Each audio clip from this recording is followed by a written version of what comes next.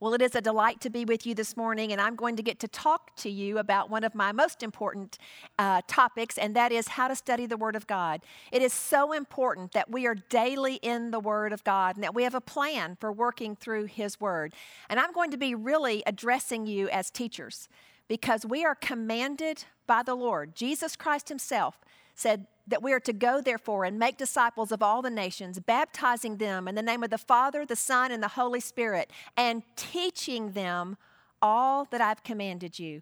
We are to be teachers as we go and make disciples, and we're also to teach our children. If you have children in your home, you are responsible under the Lord for teaching them diligently, Deuteronomy 6 says.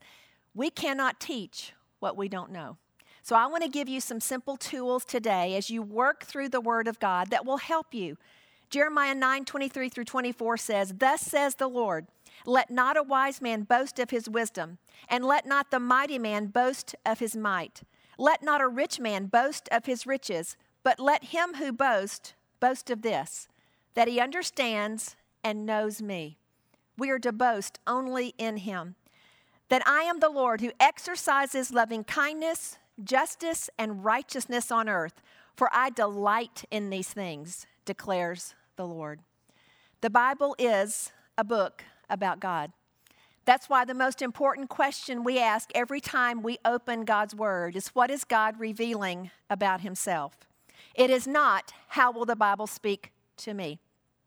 The Bible will speak to us, but that should not be what we're seeking. In fact, as A.W. Tozer so rightly stated in The Knowledge of the Holy, what comes into our minds when we think about God is the most important thing about us, because what we think about God shapes our worldview.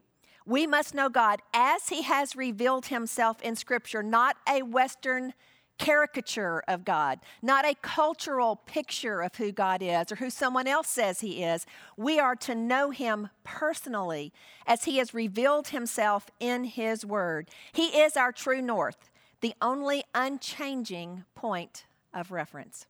So I want to encourage you, number one, to have a systematic plan for reading through the Bible annually.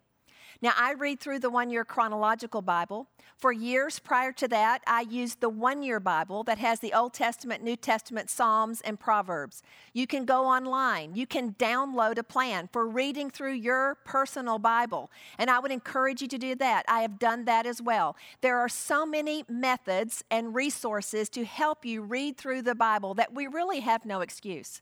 And I've said this so many times to our women's ministry, but we have 96 15-minute segments in every day, and it really, literally only takes about 15 minutes a day to read through the Bible in a year.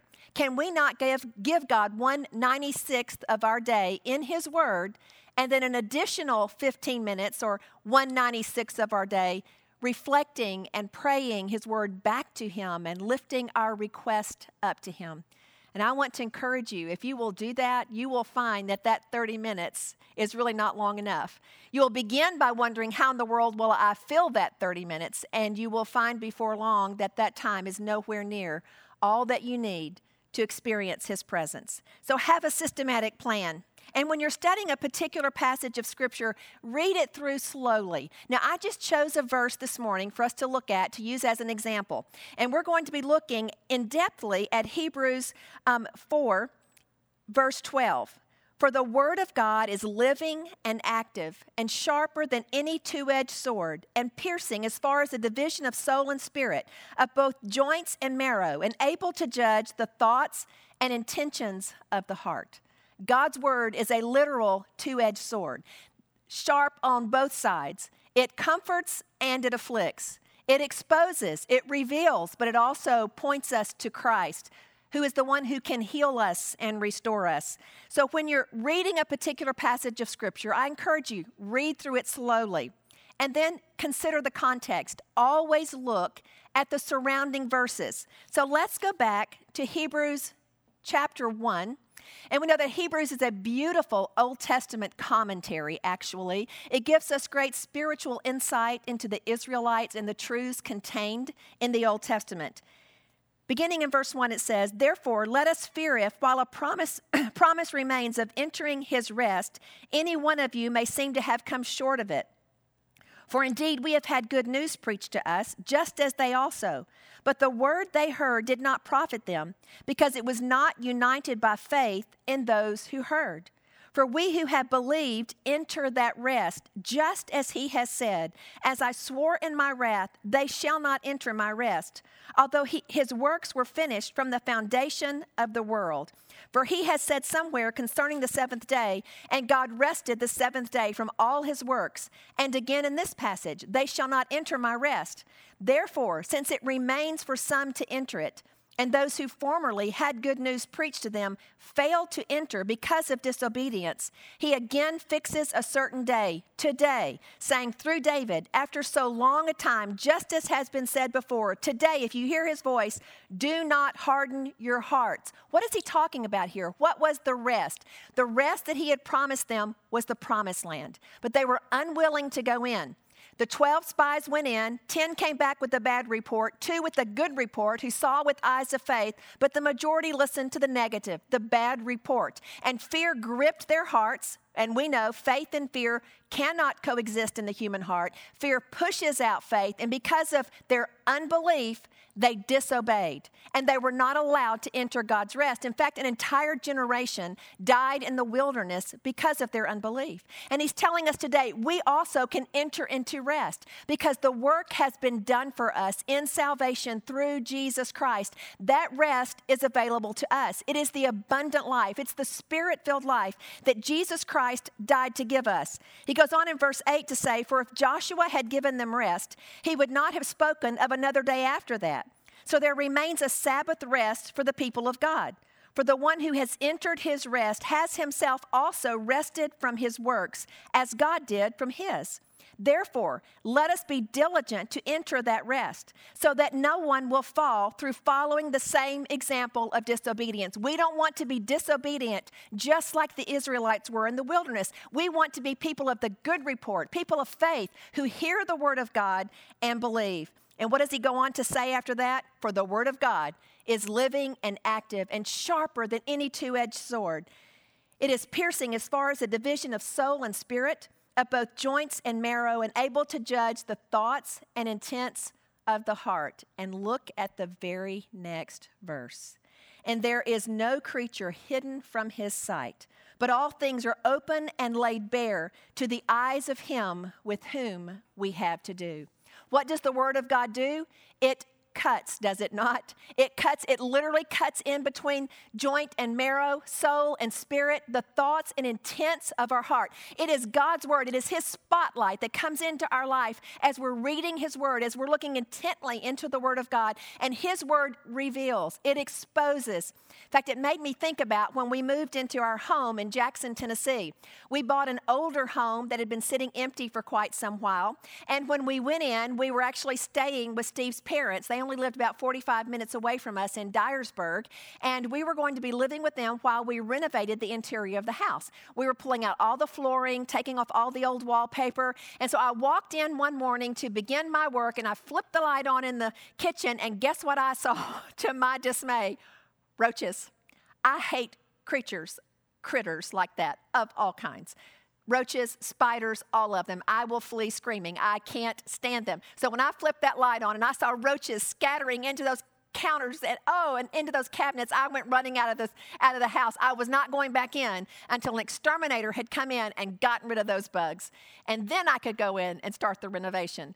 Well, unfortunately, that's actually a pretty accurate picture of what the word does when it comes into our lives. Those things that we want to hide sometimes try to scatter and run into hiding, but God's word will not allow that. God's word exposes. God's word reveals. And why does he reveal?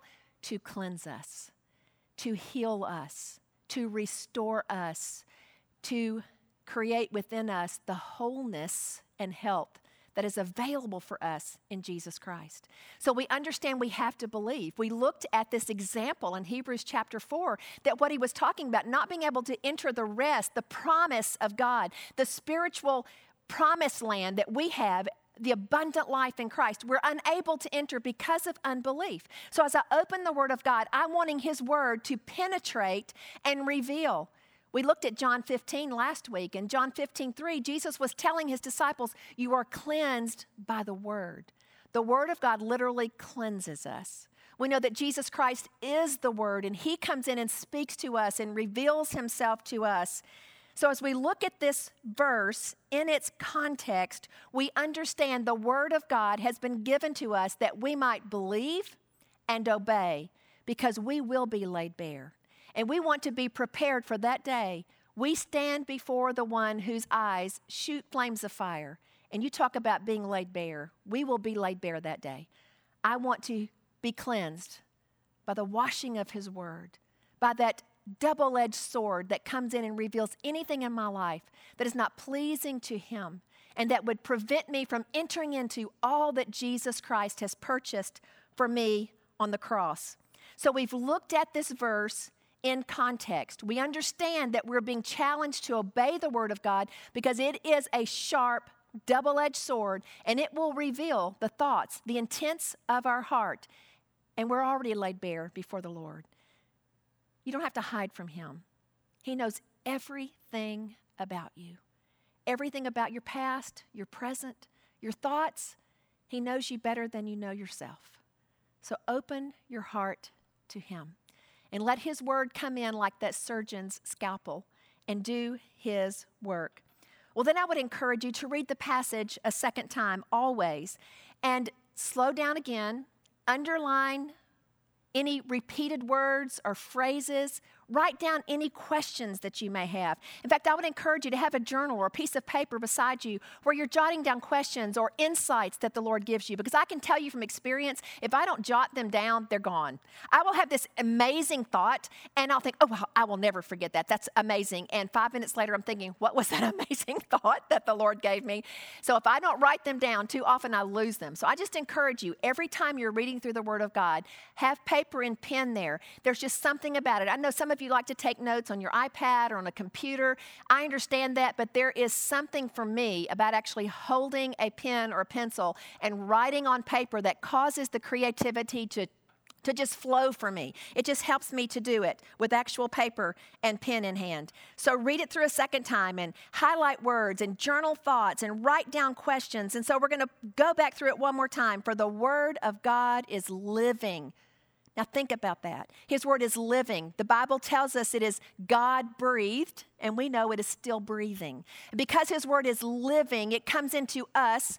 If you're a believer, the Spirit of the living God lives within you, and God's word is God-breathed. So the Spirit of God and the word of God connects with the Spirit of God within you, and he teaches us. He gives us instruction. He opens our eyes to see things that are only spiritually appraised, that we could not see in the natural. He reveals himself to us through his word. So it's living and active. I'm not just reading this word to check it off. This word is living and active. It's going to require an active response from me as I get into his word, as I read his word, as I study his word. And it's sharper than any two-edged sword. It's going to comfort, but it's also going to afflict. And it's piercing as far as a division of soul and spirit, of both joints and marrow, able to judge the thoughts and intentions of the heart. He's able to reveal my motives, my reasons for doing things. Am I serving out of love for my neighbor, my fellow man, or am I serving to be noticed? Do I want the applause of man, or am I really living my life for only the applause of my Lord? Then I want to encourage you to look up any words that you have a question about, and just use a dictionary. You don't have to know Greek and Hebrew. If you're stumbling on it, look up a specific word, and then read the passage in different translations, because quite often either the Hebrew, which the Old Testament was written in, or the Greek, which the New Testament was written in, translators have a difficult time sometimes translating words into English that will really maintain the depth of their meaning. So it helps at times to read a verse or a passage in different translations. Here's the New Living Translation. For the word of God is alive and powerful. It is sharper than the sharpest two-edged sword, cutting between soul and spirit, between joint and marrow. It exposes our innermost thoughts and desires. Gets down even to the desires of our heart. Here's the Voice translation. The word of God, you see, is alive and moving, sharper than a double-edged sword, piercing the divide between soul and spirit, joints and marrow, able to judge the thoughts and will of the heart. Here's the Amplified Bible. The Amplified Bible on specific words will add additional words or phrases to help you grasp the intent of the original language. Here's what it says. For the Word of God is living and active and full of power, making it operative, energizing, and effective. It is sharper than any two-edged sword, penetrating as far as the division of the soul and spirit, the completeness of a person, and of both joints and marrow, the deepest parts of our nature, exposing and judging the very thoughts and intentions of the heart. Wow. Gives us a little more insight, doesn't it? We're seeking through women's ministry, through Bellevue Women, to help you develop a taste for the Lord. When you think about the Bible, the psalmist says, taste and see that the Lord is good. If you taste of the Lord through his word, you're going to be drawn to him. You're going to want more of him. You're going to want to study in an in-depth way because you recognize the more you study, the more you see. Every time I read through the word of God, I see things I didn't see the year before or the year before that. In fact, I love going through Bibles where I have taken notes in them. And this particular Bible I actually have read through on an annual basis using just a format for reading through the Bible in a year. And in Hebrews chapter 1, where it tells us in verse 1, God, after he spoke long ago to the fathers in the prophets, in many portions and in many ways, and these last days has spoken to us. In the margin I wrote, are you listening? Are we listening as he's speaking to us through this living and active word? So every time I open the word of God, I need to be listening for his voice because his word is living and active. We're trying to help refine your taste so that you literally do hunger for the word of God. You know, it's much like as a child, maybe if you have children at home, you may have a child who only likes certain things. And they think at every meal they have to have chicken fingers or they only want a hot dog. When Bethany was little, it didn't matter what restaurant we went to or where we were on vacation. All she wanted was a hot dog. I don't even think she would eat one now as an adult. But when she was about 5 or 6 years old, that was her food of choice. Now, I can tell you, there are a whole lot of other foods that are a lot better than a hot dog. But at the time, she didn't think so. Why? Because she'd really not allowed herself to be exposed to those things that really are so much better and can expand your palate to find all kinds of wonderful flavors that you can literally enjoy. God gave us taste buds to be able to enjoy our food. Well, now she certainly enjoys all types of food. It made me also think about the time when she was teaching in the inner city and Thanksgiving was approaching. So we were going to do this huge Thanksgiving feast for her children, different ethnicities in the inner city. And so I roasted a turkey and made dressing and did all the sides I would normally do and served it, and I watched them kind of pick at it and go, what is this? Why? Because that wasn't what they were accustomed to. They hadn't been exposed to these tastes, to these flavors, and so they weren't sure that they liked them.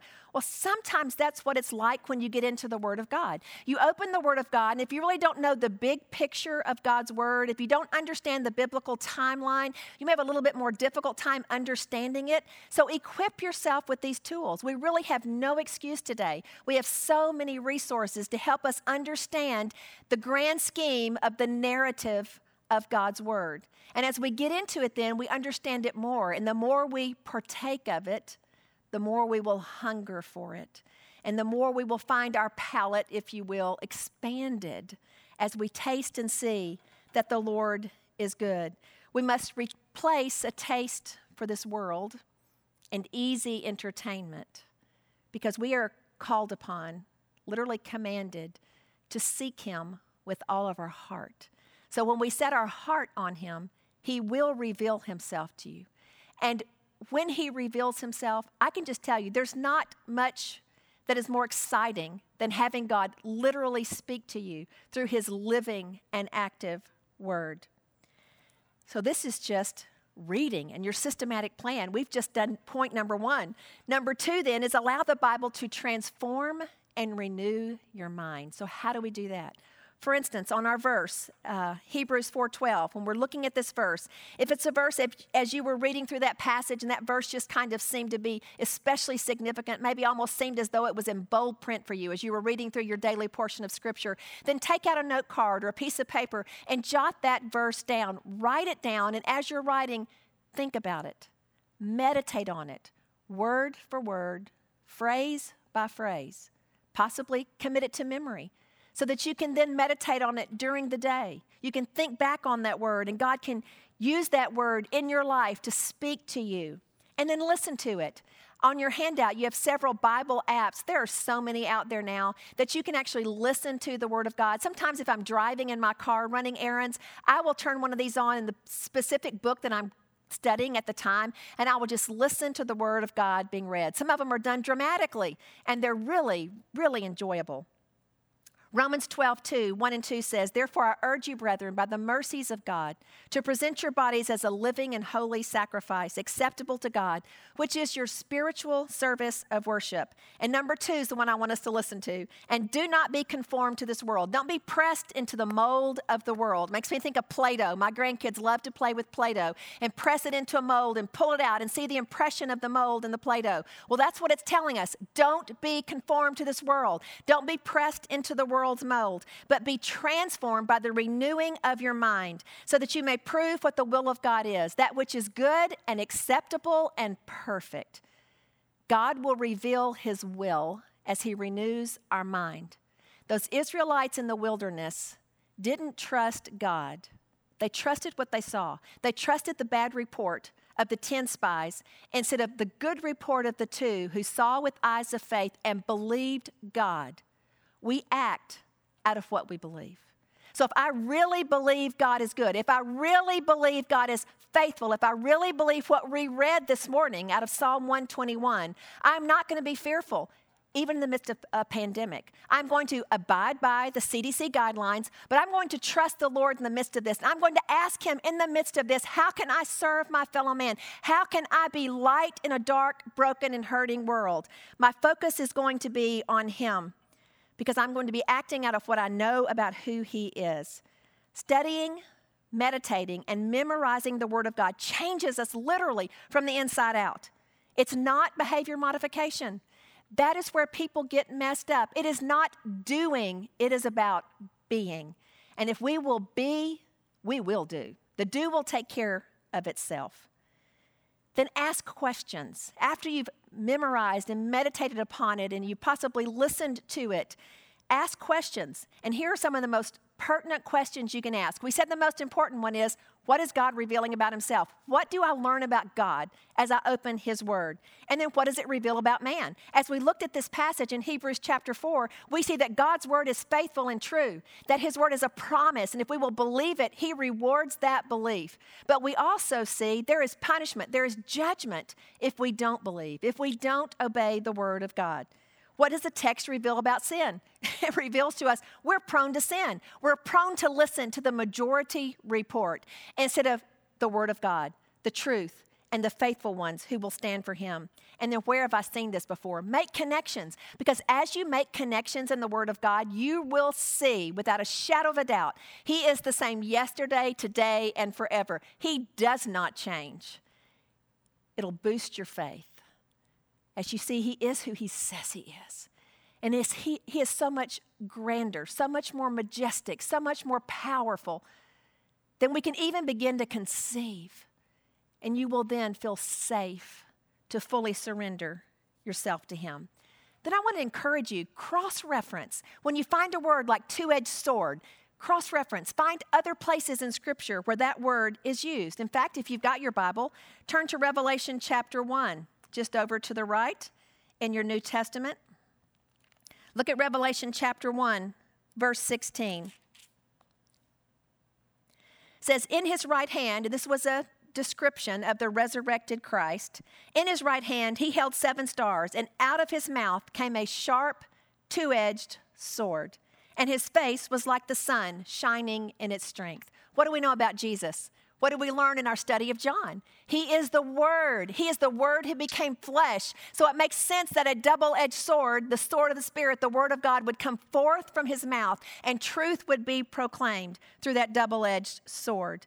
And then turn to chapter 2, verse 12.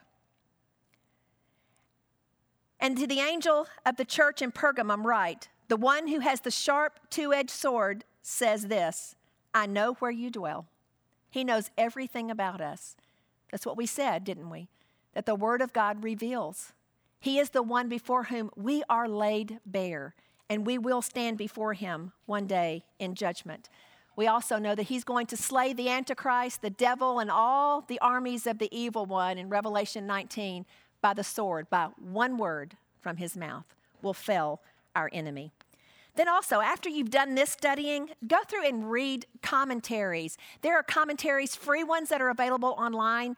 When I do a study, of course, with a husband that's a pastor, I have the incredible advantage of go into his library and pull out all of his commentaries and take them home and use those. But there are a lot of things available. There are Bible apps that provide commentaries and background on scriptures that you need to make available to yourself. Bible Gateway is a great one. Blue Letter Bible is a great one. And then listen to sermon and teaching podcasts. I've given you a list of people that I just enjoy listening to. There are so many out there that you can listen to. I've been pressure washing in my quarantine time at home. And one thing about pressure washing is there's immediate satisfaction because you just see all of a sudden how it cleans off all the dirt. And as I was cleaning yesterday, I finished our whole fence in the backyard. And when I finished it, I was so excited about it because it looked so beautiful. It almost looked brand new after I'd gotten all the dirt off of it. And I realized once again, that's what the Word of God does. In John 15:3, Jesus said, "You've been cleansed by the Word." His word cleanses me. It removes all the darkness, all the stain of sin, all the guilt and the shame is washed away by the power of the living Word of God.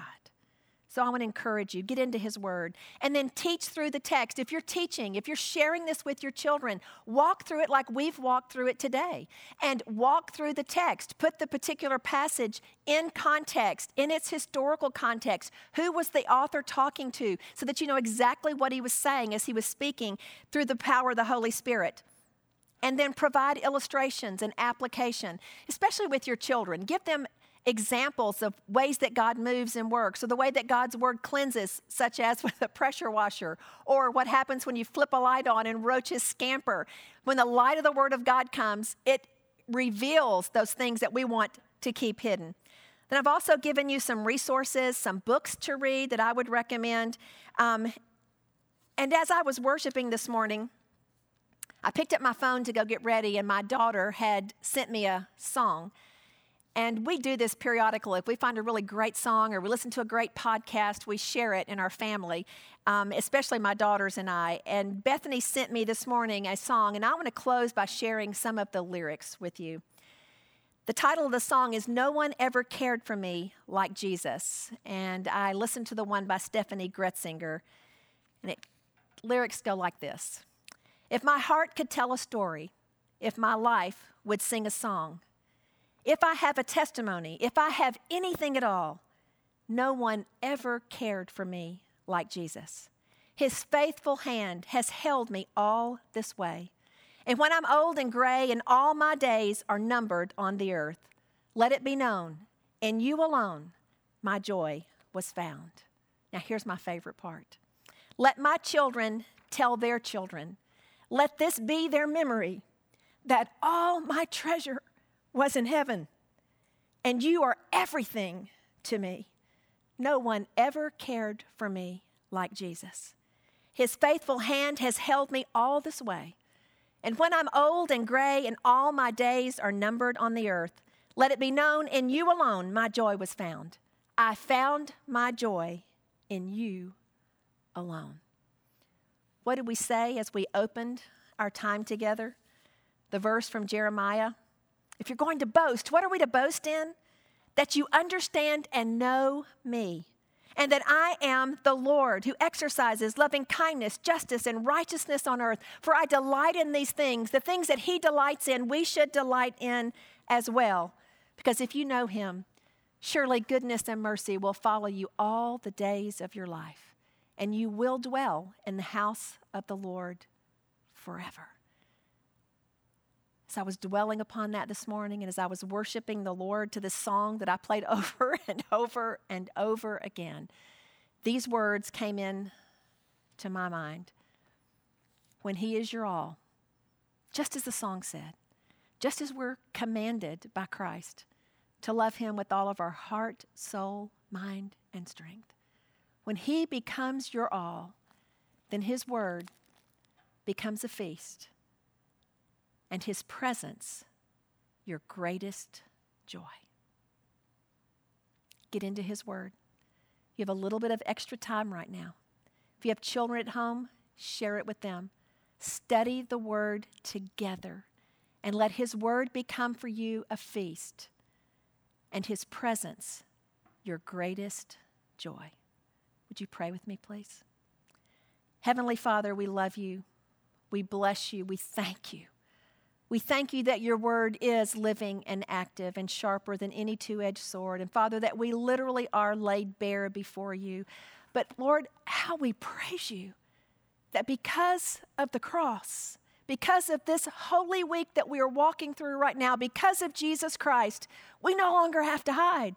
We can be laid bare before you, all our guilt and shame removed because you bore it on Calvary.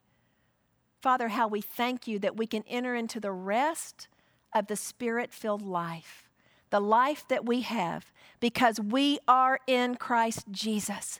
And Lord, you told us yourself that you would give us the Helper, the Holy Spirit, who would teach us everything we need to know. So Father, we have no excuse. We have your word. We have resources. I'm asking now, Father, that you will help us block off time to spend in your word, to truly study it, to dig into it, to be changed by it, to meditate upon it, to memorize it, so that we are changed from the inside out. And then, Father, you will give us spirit eyes so that we will be able to see and to do what it is you have created us to accomplish for your name's sake and your name's sake only. Father, I'm asking for myself, and I'm asking for every woman that's listening, that you would be our all. Because no one has ever loved me like Jesus. And it's in his precious name I pray. Amen.